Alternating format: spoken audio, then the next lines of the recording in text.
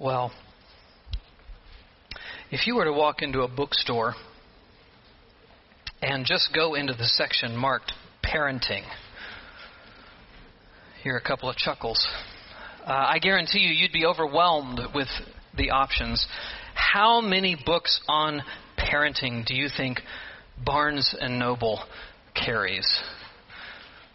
Or Amazon? I don't know. I didn't look it up. But I guarantee you it's mind-boggling. Now, something interesting, though, kids, if you were to walk into any bookstore and try to go and find a book about how you're supposed to relate to mom and dad, I bet you wouldn't find one. Now, leave it aside for just a minute that you do not want to read a book like that, okay? I know. The point still stands, okay? There are tons of books that teach mom and dad how to relate to you, kids, but there is not much to teach you how to relate to mom and dad. And adults,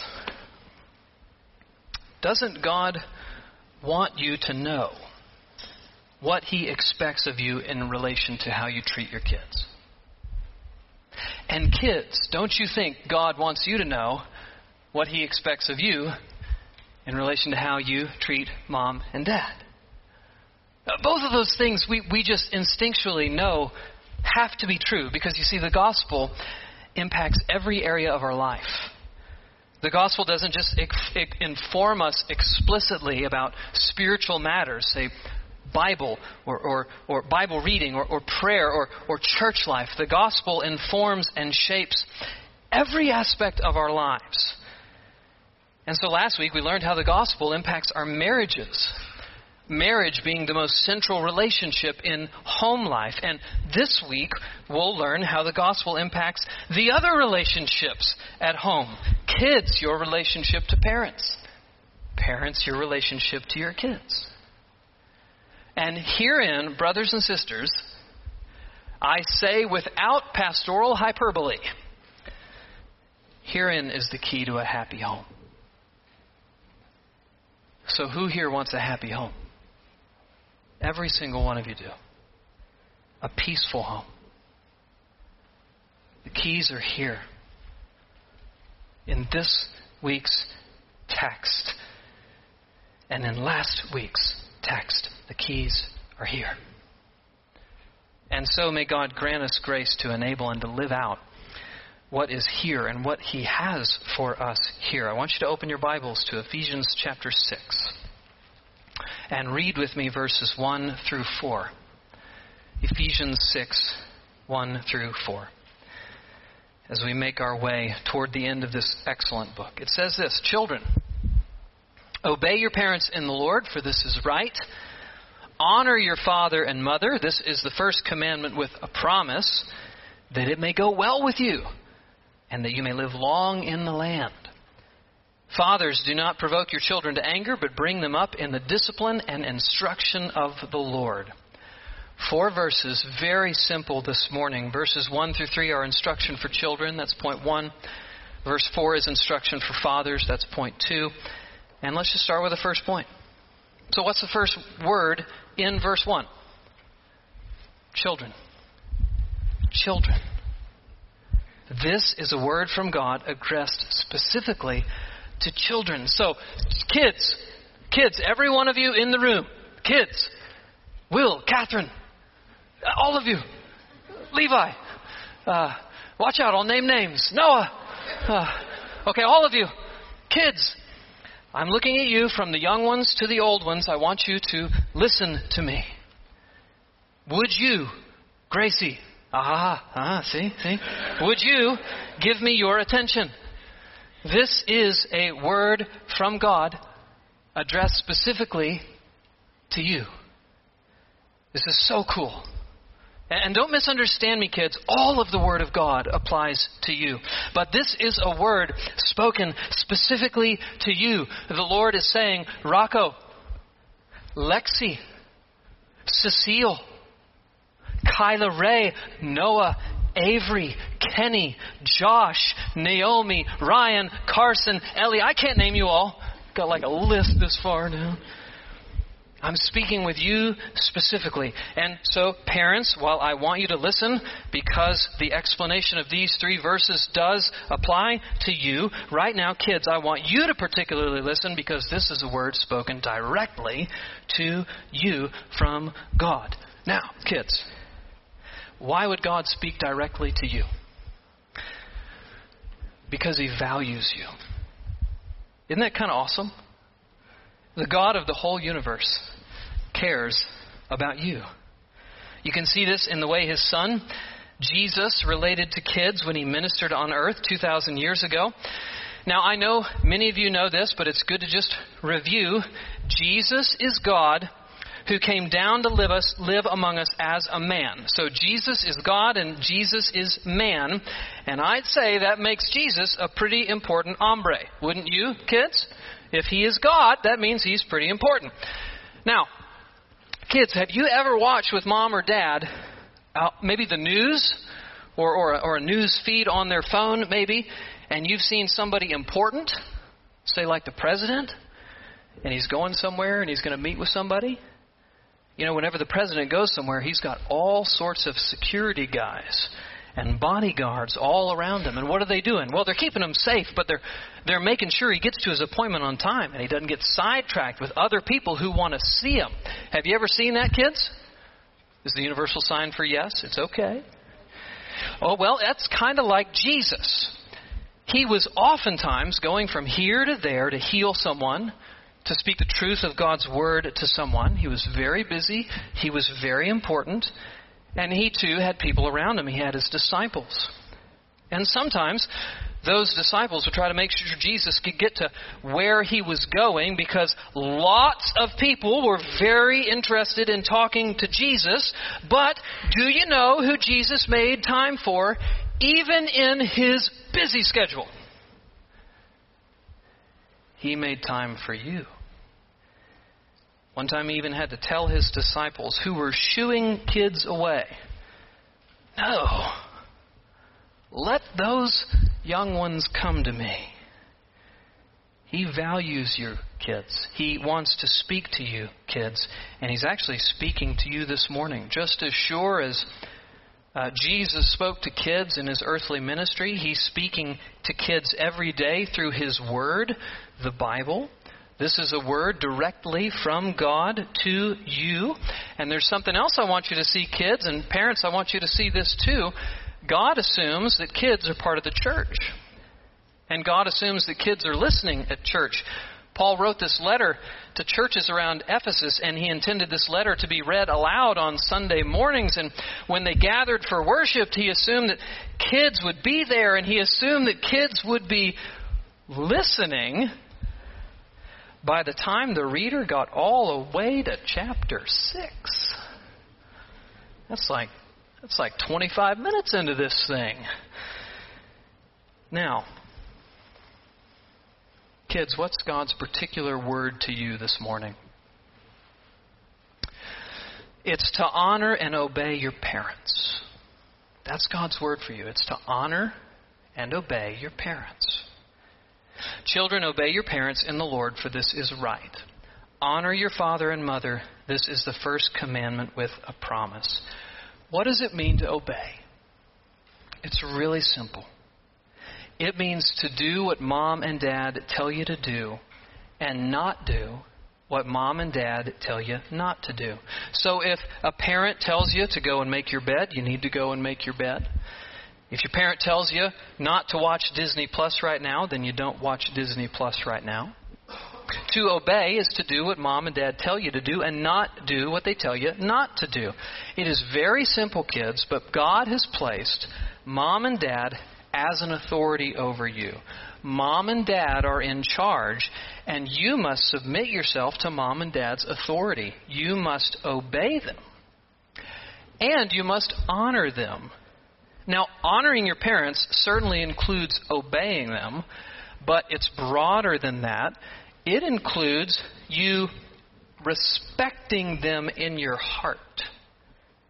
It includes not just doing what God says, but having an attitude of respect for them and appreciation for them. Now, the duty to obey is something that eventually trails off. And kids are like, when does that happen? Okay, don't ask that question too quickly, all right? Now, the duty to obey eventually trails off. Kids, when you become an adult and you are no longer under your parents' authority, you can watch Disney Plus as much as you want. You can eat more Twizzlers than your digestive system can handle.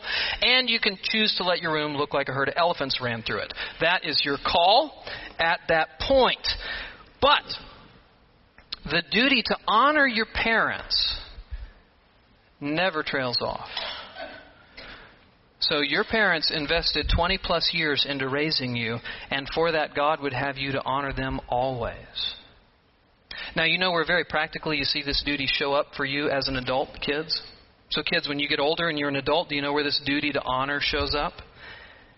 It's if and when your mom and dad become unable to care for themselves anymore. That's one example. If your mom and dad get to the point where they can't care for themselves, do you know who's chiefly responsible to make sure they're taken care of? You are. That's an expression of honoring them. Honoring them for their care of you. You care for them. And this is a good time for me to actually just step back to all of us and just ask a couple of questions about the text here. What age kids do you think the Apostle Paul is addressing here in this text? He's addressing kids that are still under their parents' authority. So younger kids and older kids, kids who are still clearly under their parents' authority. Second question would be, well, at what age are kids no longer under their parents' authority? So in other words, when do kids become adults? And when does that command to obey no longer apply, but the command to honor still clearly does? We have to say here, different cultures answer this question differently, right? So different cultures have different formal or informal rites of passage per se, where kids are no longer kids, but kids are full-fledged adults.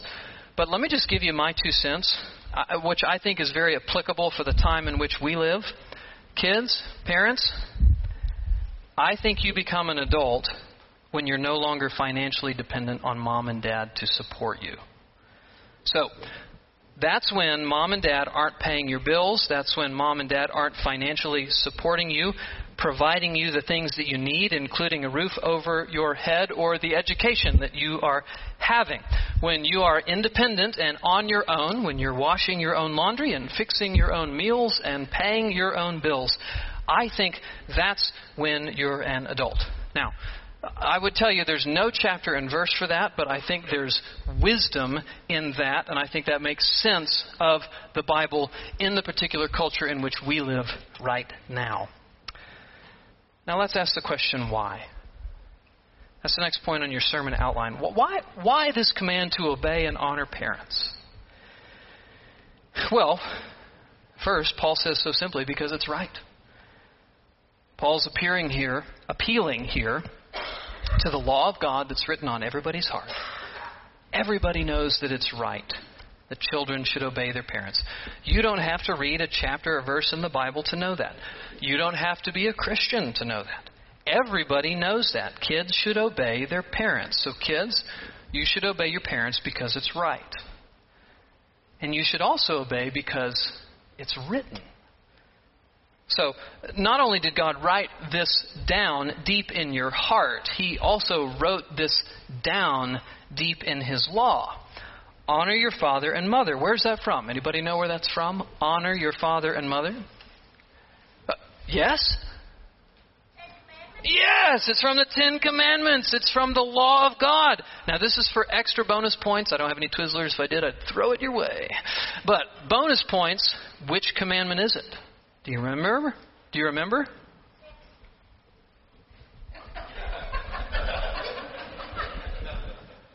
It's the 5th. That's right. So kids, to disobey your parents is a sin against God. This is very important. It's written. And finally, you should obey and honor because it's attached to a promise. Honor your father and mother. This is the first commandment with a promise. And what's the promise?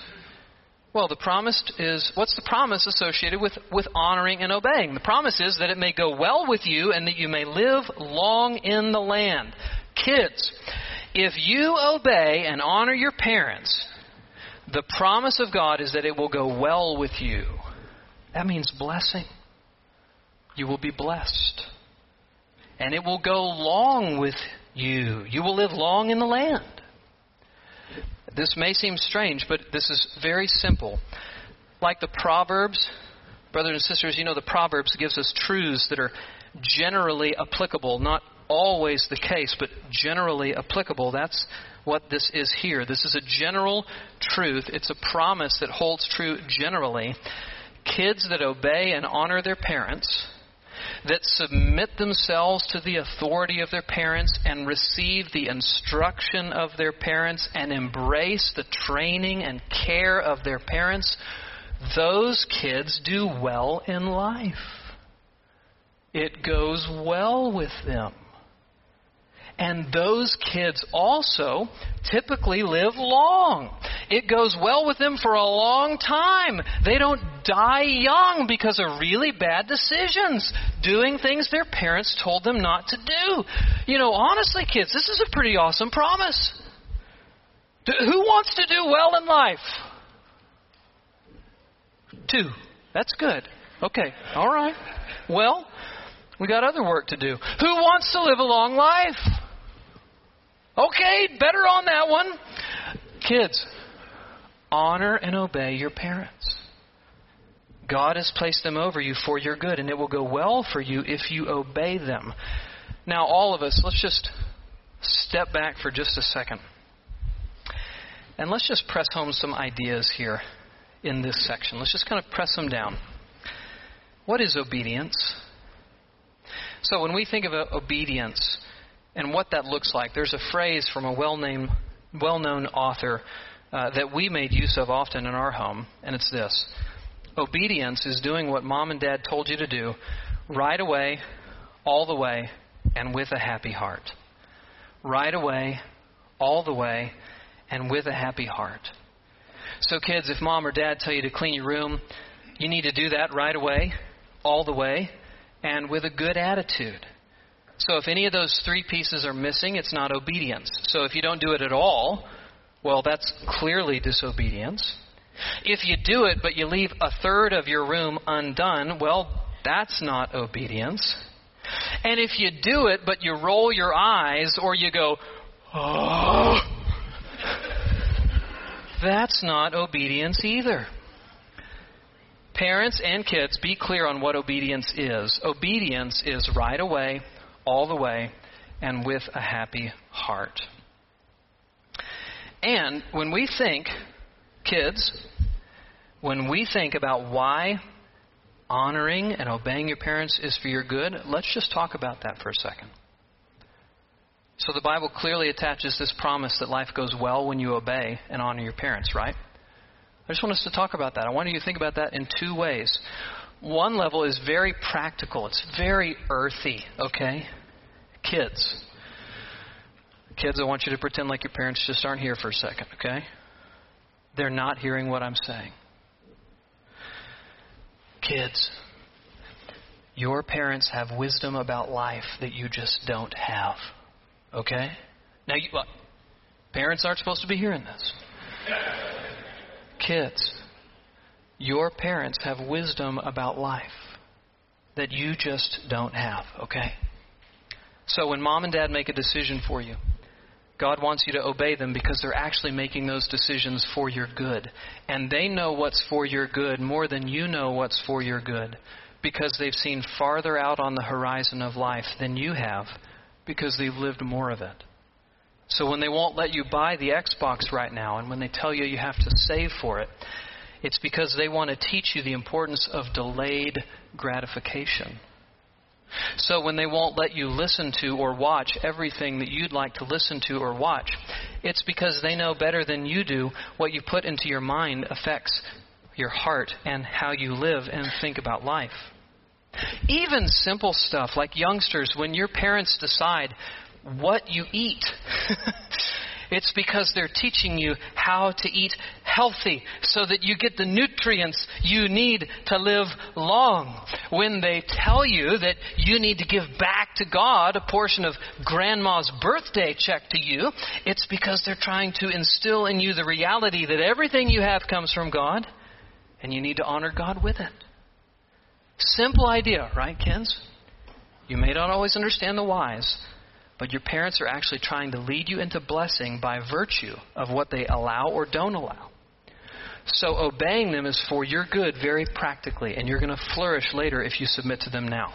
That's practically, that's earthy. But actually, I have a much more important word to everyone. Much more importantly is the spiritual blessing associated with obedience. Kids, when your parents call you to obey them, do you know what they're really teaching you? They're teaching you that God calls you to obey Him. And your parents insisting upon your obedience is needed in order to teach you that God insists that you obey His word. And kids, when they discipline you for your disobedience, they are teaching you that the eternally important lesson that God will discipline you if you disobey Him. Your parents giving you consequences is necessary in order to teach you that God will punish your sin.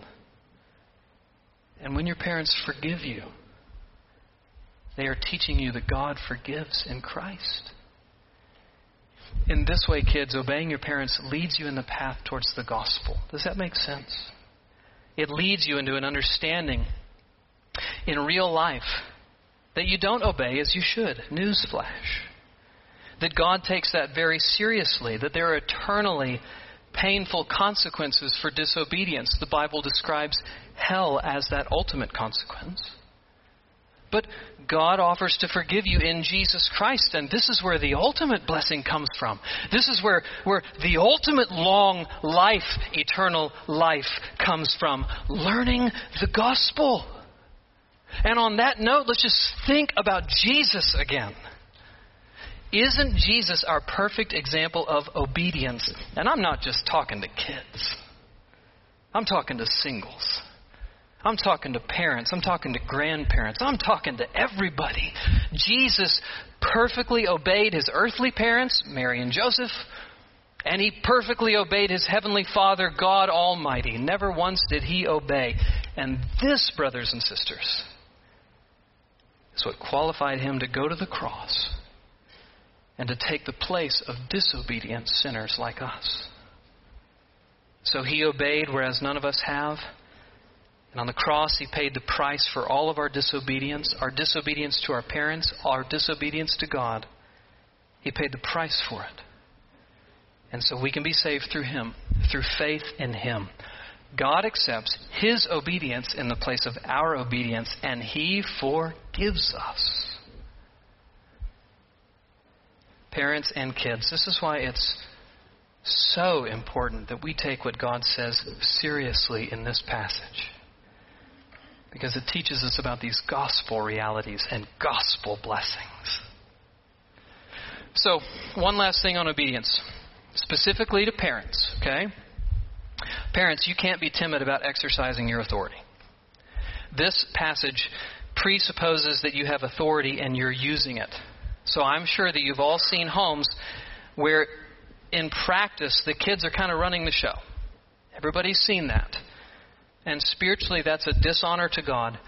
And practically, it leads to a very unhappy home for both the kids and the parents. So parents, your kids need to be under your authority. And let me just make this suggestion to help flesh out what that looks like. This idea isn't original to me, but I think it's really helpful. When your child is young, don't allow him or her to do anything that you don't want them doing in 10 years. Okay? So if you don't want your 15-year-old climbing on the dinner table, don't let your 5-year-old do it. Okay? If you don't want your 13-year-old spitting out his food, don't let your 3-year-old do it. And if you don't want your 17-year-old yelling at you, don't let your 7-year-old do it. Practically speaking, when kids are young, particularly in the first 5 years of their life, it is extremely important that you build a foundation of them being under control and under your authority, okay? And please, don't let their cuteness keep you from this. I know they're cute, but disobedience isn't cute, okay? And please don't let them disobey in the name of grace. Sometimes parents think this. They think it's okay to let their children disobey because that's grace, right? No, that actually teaches them something untrue about God, that He doesn't take sin seriously. And it actually denies them the blessing of coming to understand that truly, really, at a young age, just how seriously sin is. Okay, well, kids, don't go to sleep, but you can relax a little bit. I'm not going to call on your name anymore, unless I think I need to. But parents, the text shifts here, and it addresses fathers. Now, why does it address fathers? Is it not speaking also to mothers? No, of course what's written here is both applicable to moms and dads. Yes, but fathers are the head of the household. Fathers are the ones with the ultimate divinely given authority, and so it's to fathers that God now speaks. And what does God say? Well, let's read verse 4 again. Fathers, do not provoke your children to anger, but bring them up in the discipline and instruction of the Lord. So what's the word to fathers? Twofold. Something to avoid, something to pursue. So, something to avoid, something to pursue. So what we're to avoid is provoking our children to anger. I think a few other translations could help us kind of just tease out what that means. The Holman Christian Standard says, fathers, don't stir up anger in your children. The NIV says, fathers, don't exasperate your children. The parallel passage in Colossians says, fathers, do not provoke your children lest they become discouraged. The idea here, men, is that we can treat our children in such a way that we stoke frustration, anger, and discouragement. So this is sin. This is sin on our part. And this is not how we're to exercise our God-given authority. And I just want you to think about this. Does God deal with us, His children, in such a way that He provokes us to anger? Of course God doesn't do that. And He's our example. You see, God understands and He recognizes here the tenderness of kids. This is very sweet, actually. God recognizes that kids are like a plant. And plants, when they're young particularly, are so tender. If they're cared for well, what will happen? They'll flourish. But if they're treated harshly, then they'll wither. So fathers, we've got to exercise our fatherly authority in a way that doesn't provoke our children. So what are some ways that we can provoke our children? How do we provoke them? What are the things that we need to avoid? There are many things that could be said. I think of 10 ways. You're like, whoa, 10. I think a lot more could be said, but let me bring out 10. Here are ways that you could provoke your children. Number 1, by inconsistency in your discipline. So if you give your children consequences for something today but not tomorrow, that can exasperate them. So they don't know what to expect. So by inconsistency in your discipline, that's number 1. Number 2, by not making boundaries or lines clear. So parents, you have to make your rules and expectations clear to your children. If they're fuzzy or if they're confusing, then you need to shine the light on them and you need to brighten them up or clear away the cobwebs of confusion so that your kids understand clearly what it is that you expect. Otherwise, they're going to feel like soldiers walking around in a minefield, you know? When am I going to step on something that's going to make dad or mom really upset, right? So if you don't make boundaries or lines clear, that can exasperate your kids. By favoritism or comparison. So a surefire way to exasperate your kids is to play favorites among them. You know, your older brother always makes good grades. You need to be more like your older brother. Next one, by not listening to them or understanding them. This is particularly important as your children get older. Parents, You must listen and understand where your children are coming from. And that before you make a judgment or punish them. If your child feels as though you have not understood the situation that you're punishing them for, that's going to provoke them. Next, by bullying or making fun of them. So who likes being bullied by anybody, right? How much worse if it's your parents who know all of your weaknesses and all of your faults. So don't do this, parents. By disciplining them in front of others, that's another way we can exasperate our children, if we discipline them in front of others. So parents, when at all possible, discipline and conversations about discipline need to take place in private. Take your child away from their friends. Take your child away from their siblings. Take your child away from the in-laws. Go to where nobody else can see and correct your child and talk to your child in private. Next, by disciplining in anger. This is a huge one. Parents, if your temperature is high, nobody ever has that struggle, right? If your temperature is high, you just need to step away from the situation and cool down and then come back, okay? So when you're angry, you're not in a good position to discipline your children. When you're angry, you're more likely to overreact. You're more angry to not listen carefully to them. You're more likely to treat them harshly.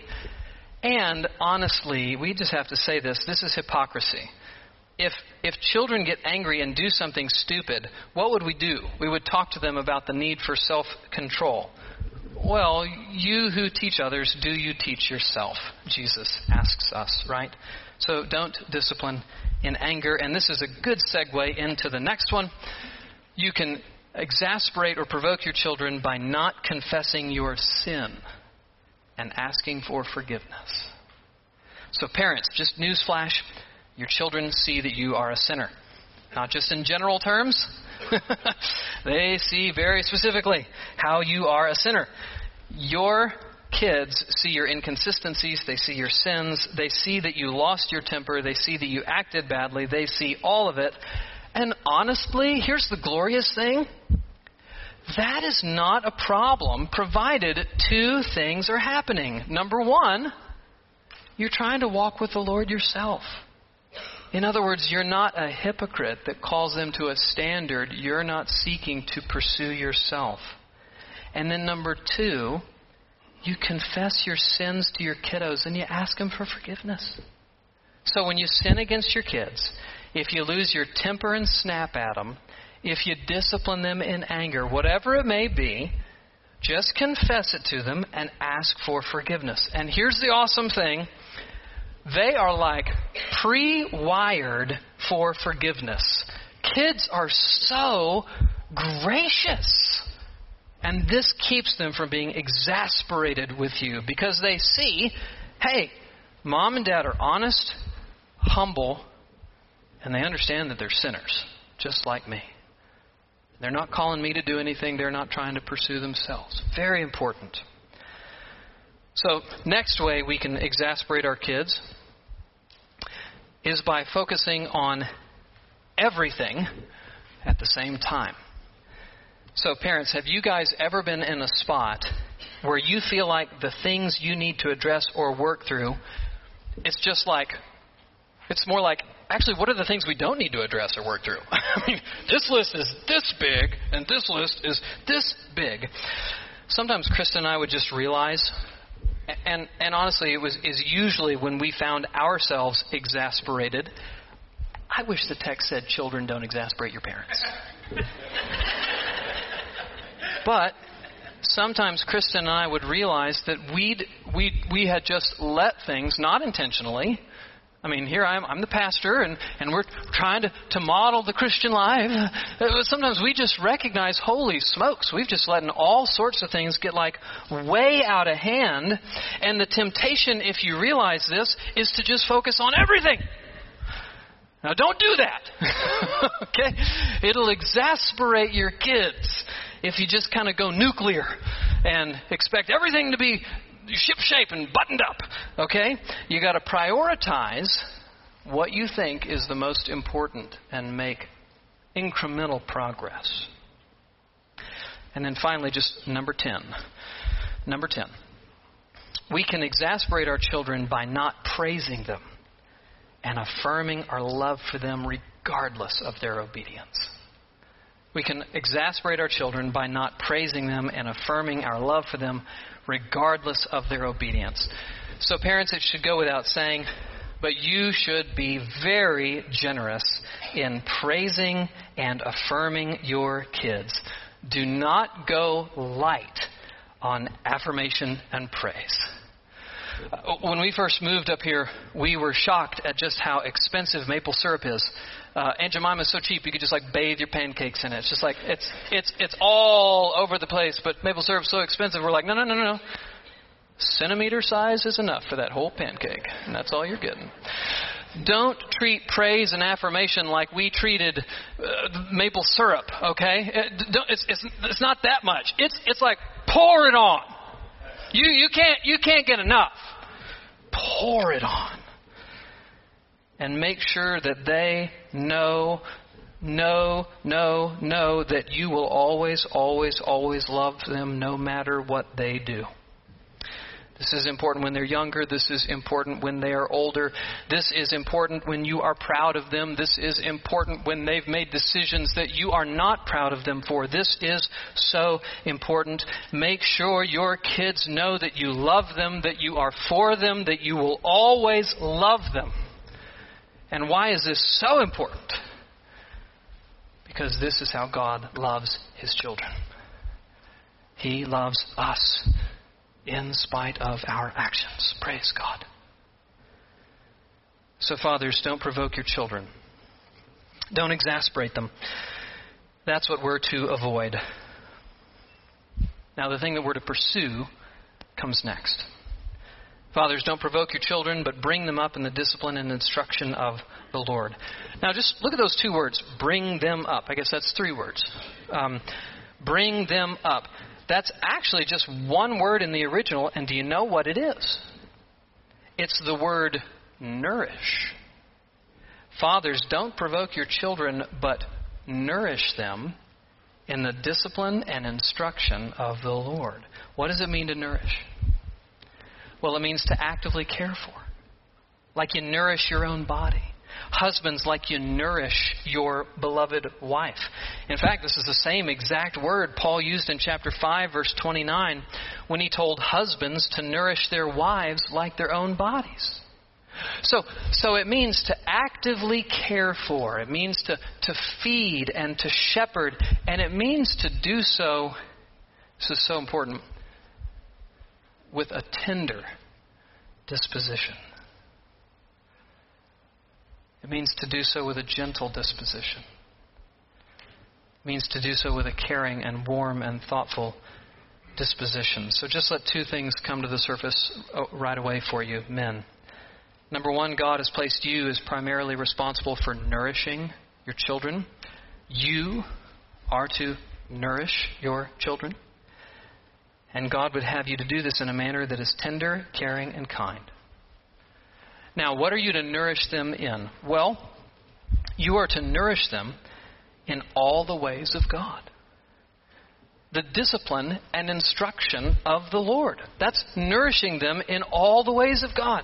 And notice there's a positive and formative element to this. Instruction, right? Instruction, in other words, positive formation, inputs, guidance, filling and forming in the ways of God. And then there's a corrective element in this. The discipline of the Lord. In other words, fathers, and of course mothers, but this is addressed primarily to fathers as head of the house.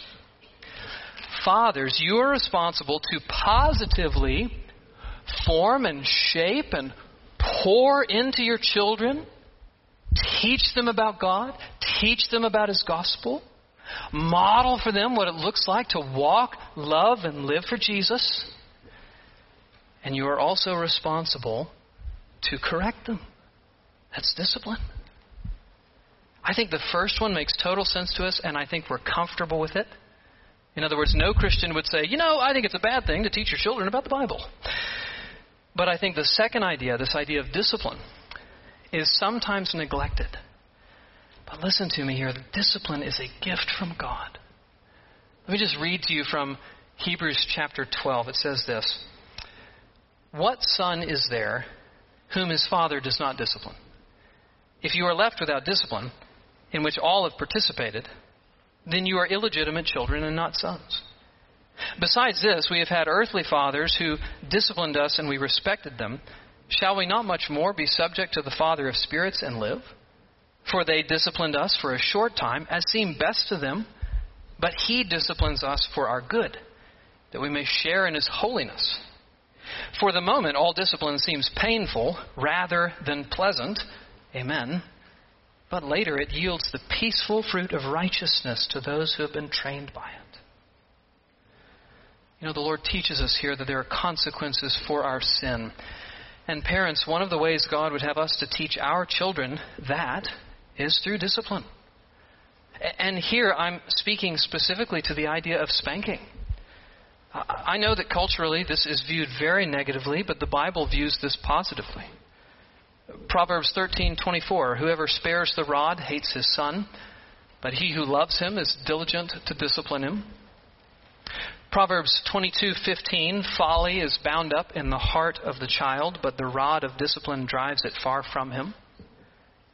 Proverbs 29:15, "The rod and reproof gives wisdom, but a child left to himself brings shame to his mother." Brothers and sisters, the Bible does not shy away from talking about spanking. Spanking children is a gift from God. Now, can it be abused? Absolutely. Like so many of God's good gifts, think intimacy, it can be done wrongly and turned into something that's hurtful. Now, let me just be honest with you and kind of open you up to how we did this in our household. First of all, whenever I would need to do this with our children, I would never spank our kids if they didn't clearly understand what they were being spanked for, and if they didn't clearly understand that what they had done was wrong. I wouldn't spank them. Second, I would never spank our children in front of others. Third, our kiddos always knew what to expect. They always knew how many spankings they would receive, typically between 2 to 3 in our house. So this was never some reactionary, out-of-control thing filled with anger. Never. Fourth, once the spanking was done, we would always reconcile. I would affirm to the child that I'd forgiven him or her, that I loved him or her, and that this is the last that we'd speak about this, and then we'd hug. All sewed up, all done. Now, is there more to this that I don't have time to address? Yes. But I actually felt it necessary as your pastor to speak specifically to this. I know some of you are uncomfortable. You're like, this is being recorded. I know. It's okay. I felt it necessary to actually speak to this because of the negativity of concerning it in our culture. And I know that some Christians, particularly those converted as adults who weren't raised in Christian homes where they saw this modeled lovingly and well, they don't even have a category for this. And hear me. This isn't in conflict with the important truth of nourishing. That tender and kind and warm disposition toward your children. This is not in conflict with that. This is in harmony with that if it is done well. If you have questions about this, feel free to talk to me or another elder later. We would be happy to talk with you. Let's just step back again and press down again a few of the ideas here and close our time this morning. Brothers and sisters, one takeaway that I pray you come away with this morning is that your home is the primary realm of discipleship and training for your children. Your home is primary. And the church comes alongside and augments and assists you. So ask yourself, are you taking this seriously? Is the Bible being cracked open in your home? Do you together in your home? Do your children see you reading the Scriptures in your home? Are you engaging in spiritual conversation in your home? Do you prioritize church life above other activities and events, particularly the ever-encroaching world of sports? Fathers, are you embracing and living out your role as a spiritual leader in your home? And if not, why not? So do you feel ill-equipped? Sometimes I talk to brothers and they just honestly tell me, I don't feel equipped. Here's the deal. I totally understand that, but you can do something about it. You can engage on Sunday mornings. You can take notes and study the passage ahead of time and discuss it with your wife or with a brother afterwards. You can make use of home group studies. You can come to men's prayer and ask for prayer about this very thing. You can ask a brother to help disciple you. You can do something about being ill-equipped, okay? But that said, God is also not calling you. So you don't have to know everything to lead. Praise God. You just have to be walking with the Lord yourself, leaning into your relationship with Him, and embrace this responsibility to lead your family willingly. Is it laziness? So you might feel as though you're ill-equipped, and that's why it's hard for you to embrace this call to lead your family. It might simply be laziness. Listen, I know that this is hard work. Sometimes I just don't want to be the leader of my home. Sometimes I don't want to be the leader of the church either. I'll just confess. And sometimes we shy away from hard work, right? Well, don't be like the sluggard in Proverbs that avoids something because it's difficult. That never goes well. Just take the first step by God's grace. It's also possible that you think your wife would do a better job. And if you feel like you can't lead because you feel like your wife would do a better job, let me just say, first of all, you're blessed to have a wonderful wife if that's your biggest problem. Praise God. Sometimes when my wife talks to my kids, I just think, I'm just going to let you handle this because it was actually much better than I would have done. Praise God. But let me just say, circling back to last week's word about you're not called to lead based upon your qualification or ability. You're given the privilege and responsibility to lead, and your wife is delighted when you simply do the best that you can do. And then maybe you're not leading because you're discouraged from past failure. One of the devil's favorite devices is to lock you up on the basis of past failure and whisper in your ear, you're never going to do any better. Don't listen to him. Remember the Proverbs. The righteous man falls 7 times and rises again. Praise God. And remember the gospel. God's grace is never exhausted. God's grace and God's mercy is never exhausted. So, are you taking this seriously? Right? That's one thing I want you to take away from this. Another thing I want you to take away from this is that all of this, Ephesians 6, 1 through 4, children, obey your parents and honor your parents. Fathers, don't exasperate, but nourish in the discipline and instruction of the Lord. This, friends, is the key to a happy home. If you want a happy home, you need to insist on obedience from your children. And fathers, you need to take up this mantle as most primarily your responsibility. Let me just also say practically, when kids are older, don't be afraid of continuing to exercise your authority. Yes, things change and you move less. There's more and more appropriate freedom given to kids as they get older. Think of it like a funnel. When they're young, the funnel is very small, and their freedom to make independent decisions is minimal. As they get older, the funnel gets broader, and their freedom to make more independent decisions gets more. But they're still underneath your authority. And don't be afraid of asserting that authority. Sometimes parents are very afraid that if they assert their authority when their kids are older, then they're going to lose them. Let me just tell you, you're going to lose them if you don't assert your authority. And you're going to lose them if you assert your authority without engaging in a relational way with your kids. Okay? Let me also tell you that when your kids are older, your role is not to be your child's friend yet. Okay? Next, I just want to speak a word to those of you who feel like you failed. I know some of you just feel like you failed. Let me just say, if your kids are still in your house and you feel like you failed, first of all, it's not black and white like that. It's not like total failure, total success. It's a sliding scale for all of us. There are some days where I feel like I'm just a loser as a dad.